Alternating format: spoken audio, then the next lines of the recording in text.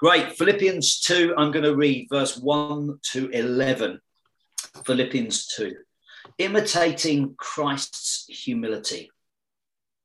Therefore, if any of you have encouragement from being united with Christ, if any comfort from his love, if any fellowship from the Spirit, if any tenderness and compassion, then make my joy complete by being like-minded, having the same love, being one in spirit and purpose.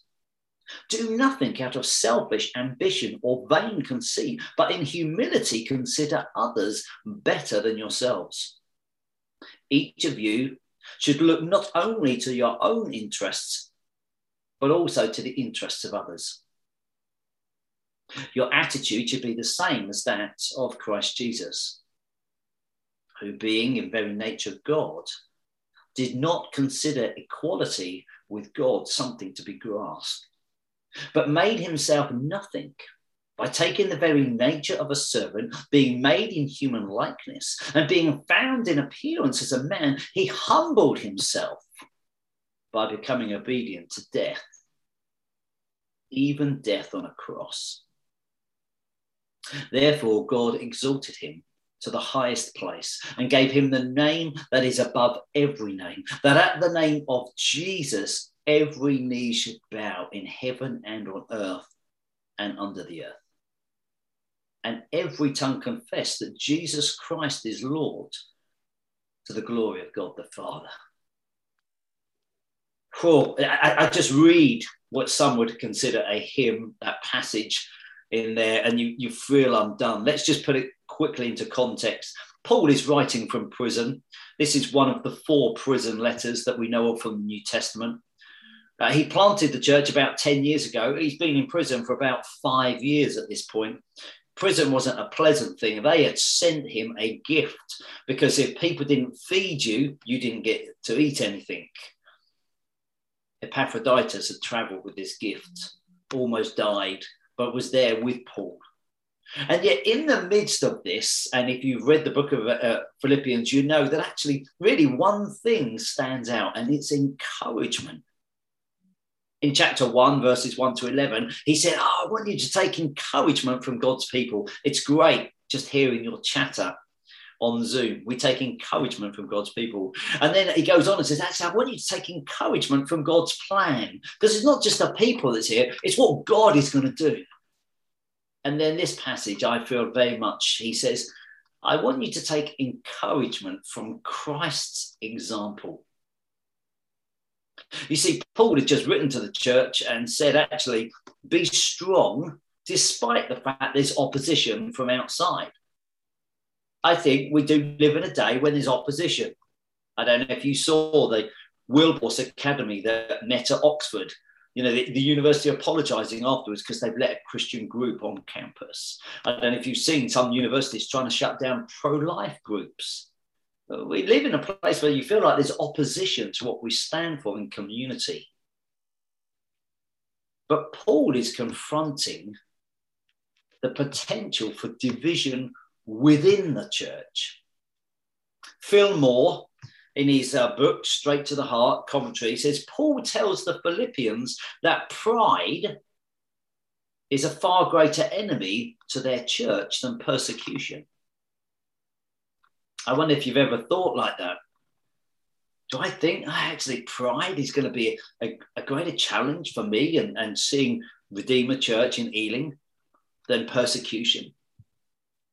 I just want to bring 2 points this afternoon: unity and humility. Unity. The reality is that the Christian life is always a shared life. I know it says in the beginning there, if. It says it 4 times. Really, the word is since. If, basically, since you're united with Christ. If, since his love. If, since you've got the fellowship of the Spirit. If, since you know his tenderness and compassion. Paul then follows up with 4 things that he wants them to be like. He wants you to be like-minded. He wants you to have the same love. He wants you to have one spirit. He wants you to be one in purpose. What Paul is saying is, look, if you know something, since you know something of Jesus Christ, be united. He then does this sort of no and yes kind of conversation, doesn't it? No to selfish ambition. Yes to humility. No to own interests. Yes to the interests of others. We know that when Jesus, his final prayer recorded in the Gospel of John, the disciples overhear him praying in John 17.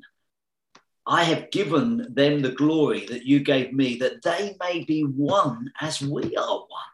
I in them and you in me, so that they may be brought to complete unity. Jesus' prayer was, hey, I want to see a united church.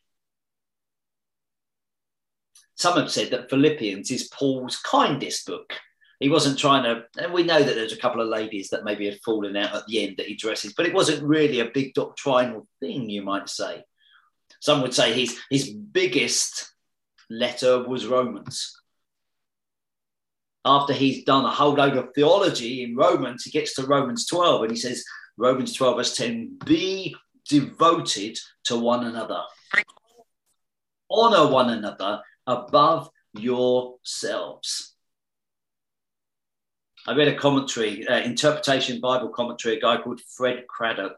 He said this: individualism is destructive of the community and a contradiction of the gospel, which speaks and sings of a Christ who was first and always the servant of others.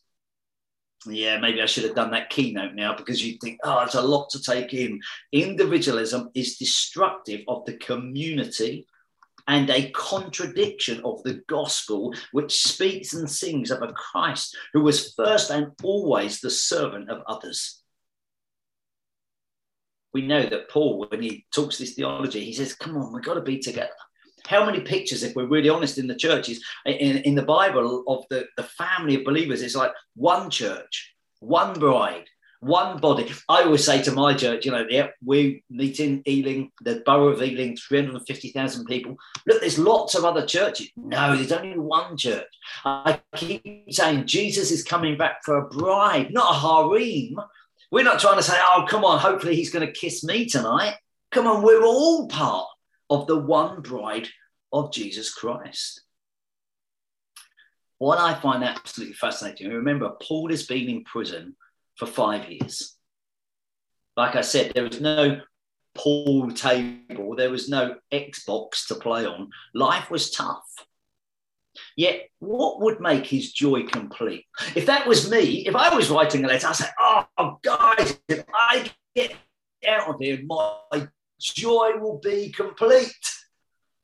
He says, if I know that you're united, my joy will be complete. Christina Cleveland, she's an activist and public theologian from the States, says this: discipleship is cross-cultural. When we meet Jesus around people who are just like us and then continue to follow Jesus with people who are just like us, we stifle our growth in Christ and open ourselves up to a world of division. I'm not trying to seek people out that are just like me. We should be a church that reaches out to people that are different. We want all that are welcome, young and old, black and white, rich and poor, single and families, those with PhDs and those with the University of Life degree. We should be united. But also, I think the challenge that I found here, the other word, one was unity, the other one is humility. Let's be honest, this is such an out of vogue word. Selfie was adopted by the English Dictionary in 2013, only 8 years ago. In fact, it was adopted by Scrabble as an official word in 2014. So if ever you're stuck, think of that word. We don't tend to think of small. We tend to think of big. We tend to think of self. I don't know if you know Justin Bieber. has got 86.84 million listeners on Spotify. Because we like the big, don't we? Will Smith has got 111 million followers on Facebook. I mean, that's like twice our entire country, isn't it?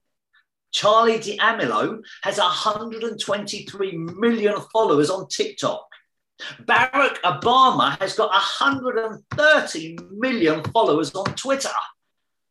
Cristiano Ronaldo, like him or loathe him, has got 315 million followers on Instagram. That's like 5 times our nation. I guess we don't do great on humility. But it wasn't a concept then either. It's no point looking back and thinking, oh, well, they didn't have all this social media. They didn't have that problem.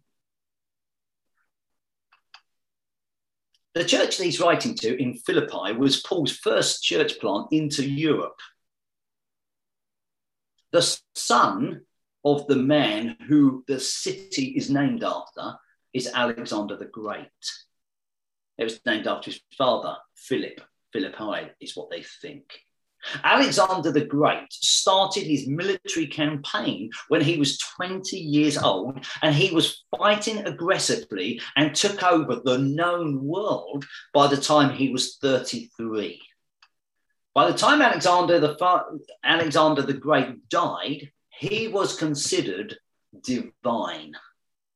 The Greeks did not even have a word for humility. It was considered of such low value, why would you even talk about it? The Romans were very similar. Emperor Augustus put an end to the long-running civil war within the Roman world and was considered divine by the end of his life. And so both cultures that Paul is writing to, the Roman and the Greek, didn't think humility was something to be talked about, to be thought about. I guess the honest truth is this problem has gone back to the beginning of humanity.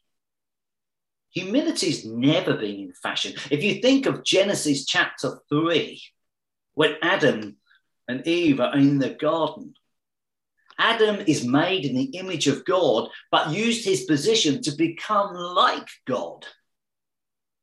Whereas Jesus does the opposite.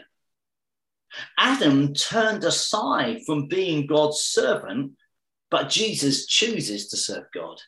Adam exalted himself, whereas Jesus humbled himself. Adam was banished, whereas Jesus is highly exalted and king forever. Adam's disobedience led to death for himself and the whole human race, whereas Jesus' obedience led to death for himself, but the offer of life for us all. I have to look in my own heart. I can't just look back at history and think, so often I want to grasp for something that makes me look better and better.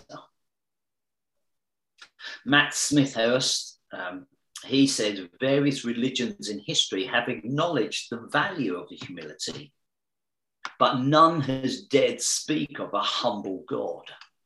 And in this passage, what we discover is Jesus is so different. We discover that he was God. He was named Emmanuel, God with us. We know from John 1, don't we? In the beginning was the Word, and the Word was God. We know from Colossians that the Son is the image of the invisible God, the firstborn over all creation.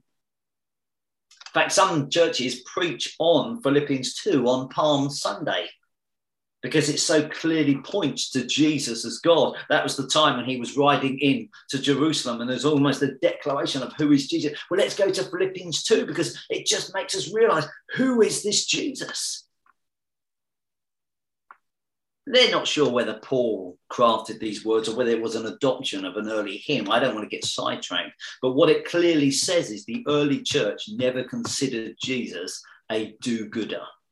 The early church didn't just think, oh, he was a nice man, or he helped some people that were poor. The early church saw Jesus as God. And yet he became man. Jesus took on human nature, not instead of God, but the God-man. Again, in Colossians, Paul writes, for in Christ, all the fullness of the deity lives in bodily form. We know again in Paul, when he's writing in 2 Corinthians, you know the grace of our Lord Jesus Christ, though he was rich, yet for your sakes he became poor.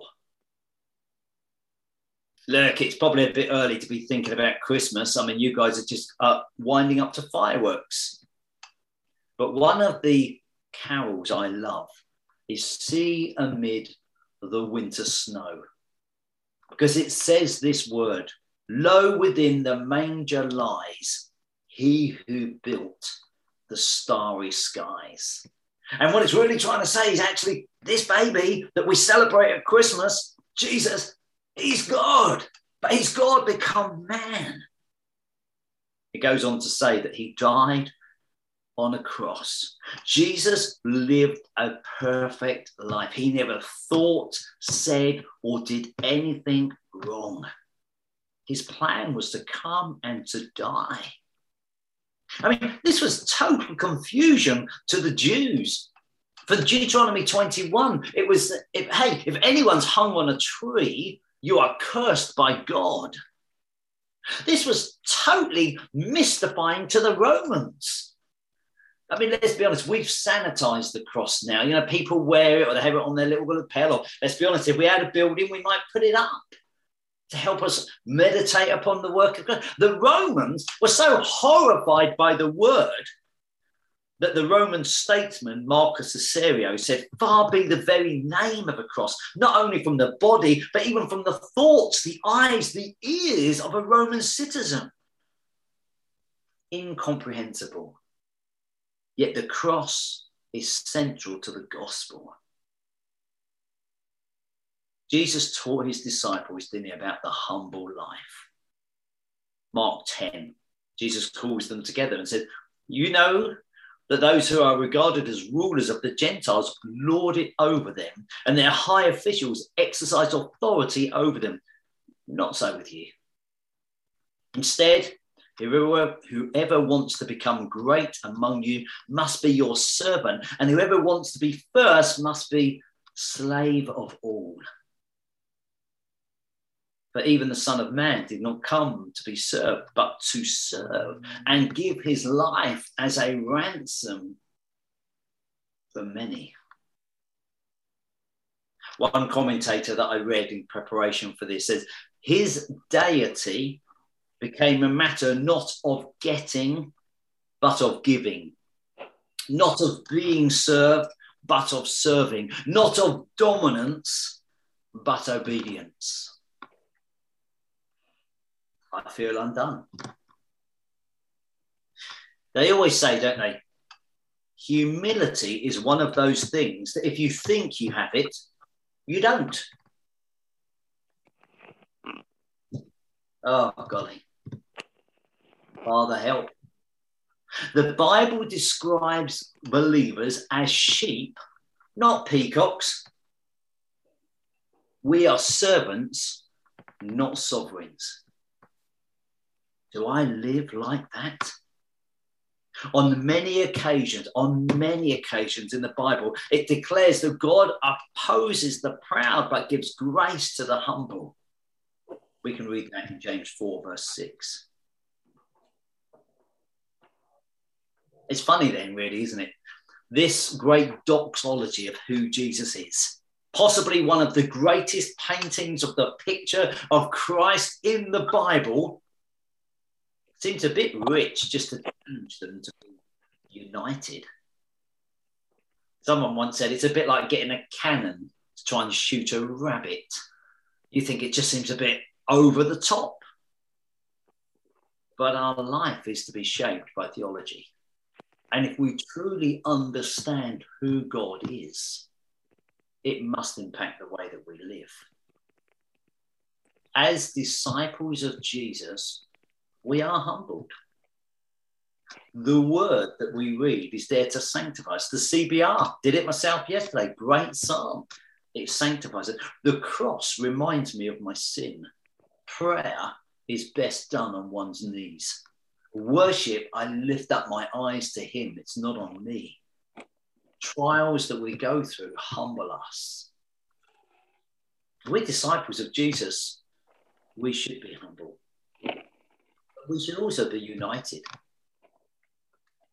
If you're married, is there real unity there? We often say that the sun shouldn't go down on your anger. Well, now in the 21st century, it means don't switch off the lights, doesn't it? Some of us got used to sleeping all night with the light on. And when do we stop and think, no, actually, I need to say sorry? What about somebody in the church that hurt you, disappointed you, let you down? Do we make every effort to be united? That's what Paul was writing to them. Why does he do that? Because of the example of Jesus Christ. His whole life, says F.F. Bruce in his commentary, his whole life from the manger to the tomb was marked by genuine humility. Given this example, none of us can ever humble ourselves too much. John Maxwell, the church pastor that became a leadership sort of guru, many would say in the States, says, I don't mind people calling me a servant. I just don't like them treating me like one. It's the challenge, isn't it, of thinking, well, actually, am I prepared to take the title or am I prepared to walk that way? In some respect, Philippians 2 is a high call to live a lowly life.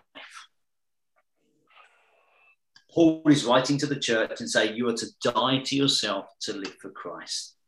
You are spiritually bankrupt, recognize you are rich. You mourn and then you are happy.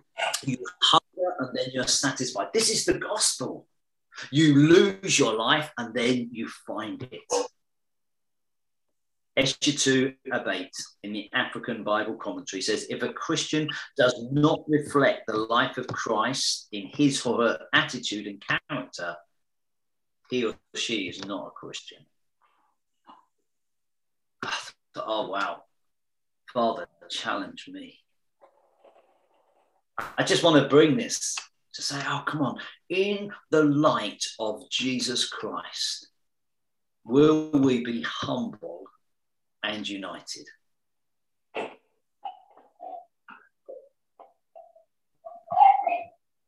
Just about to finish, and I'm just going to read a few of those verses again. I know that they're all on screen, but I'm going to ask you, if you're willing, to join with me. You see, F.F. Bruce, in his commentary on Philippians, said this: in the early church, in the light of this passage, they reckon that when they did a service in the early church, when the name of Jesus was first mentioned, the whole church would kneel. And there was a sort of sense of, oh, wow, God's highly exalted him. And everyone would kneel. And so in the church, what they used to do, they reckon when whoever said the name Jesus, it's terrible. For me, I often host our meetings. I think, oh, when would I throw in the name of Jesus? Is everyone listening? I guess I just felt challenged even now as a church. Should we take the knee for the name of Jesus? Should we say, well, actually, ultimately, it's not about me, because if I look at myself and how I feel, I think, is there something of us kneeling? Last year, we put a challenge out to all the guys in our church, Kneel-vember. Now, I know some people, they grow moustaches for a month and all this kind of stuff. We said, would you get on your knees and pray every day for a month? And guys just said, oh, it's just a different way of praying. There was some talk, wasn't there, that in this country, that if ever you got an award from the Queen, you went down on one knee and they should put the sword on, each shoulder and say, arise. Because actually we only ever get on two knees before the King of Kings and the Lord of Lords. So I'm just going to ask us, if you feel willing, to literally kneel before God now. And I'm just going to read this passage to us once more. Rather than fixing our eyes upon us being humble, rather than even fixing our eyes upon us being united, I'd like us to end by fixing our eyes on who Jesus is. Who, being in very nature God, did not consider equality with God something to be grasped,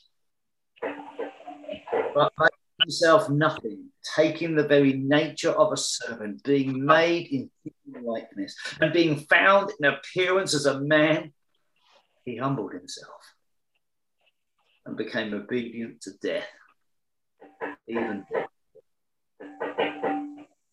Therefore, God exalted him to the highest place and gave him the name that is above every name, that at the name of Jesus, every knee should bow in heaven and on earth and under the earth, and every tongue confess that Jesus Christ is Lord, to the glory of God the Father.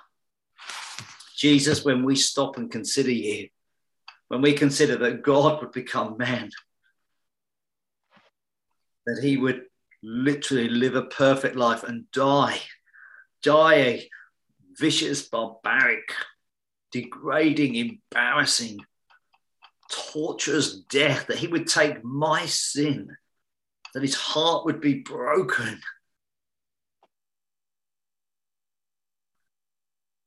Jesus, I want your example to challenge me to walk humbly, to challenge me to fight for unity, that you will be glorified in the way that I live, that others would think, wow, what's happened? And actually the name of Jesus would be lifted up within Foundation Church, across Wokingham, and wherever you call them, to make an impact for your glory. Amen.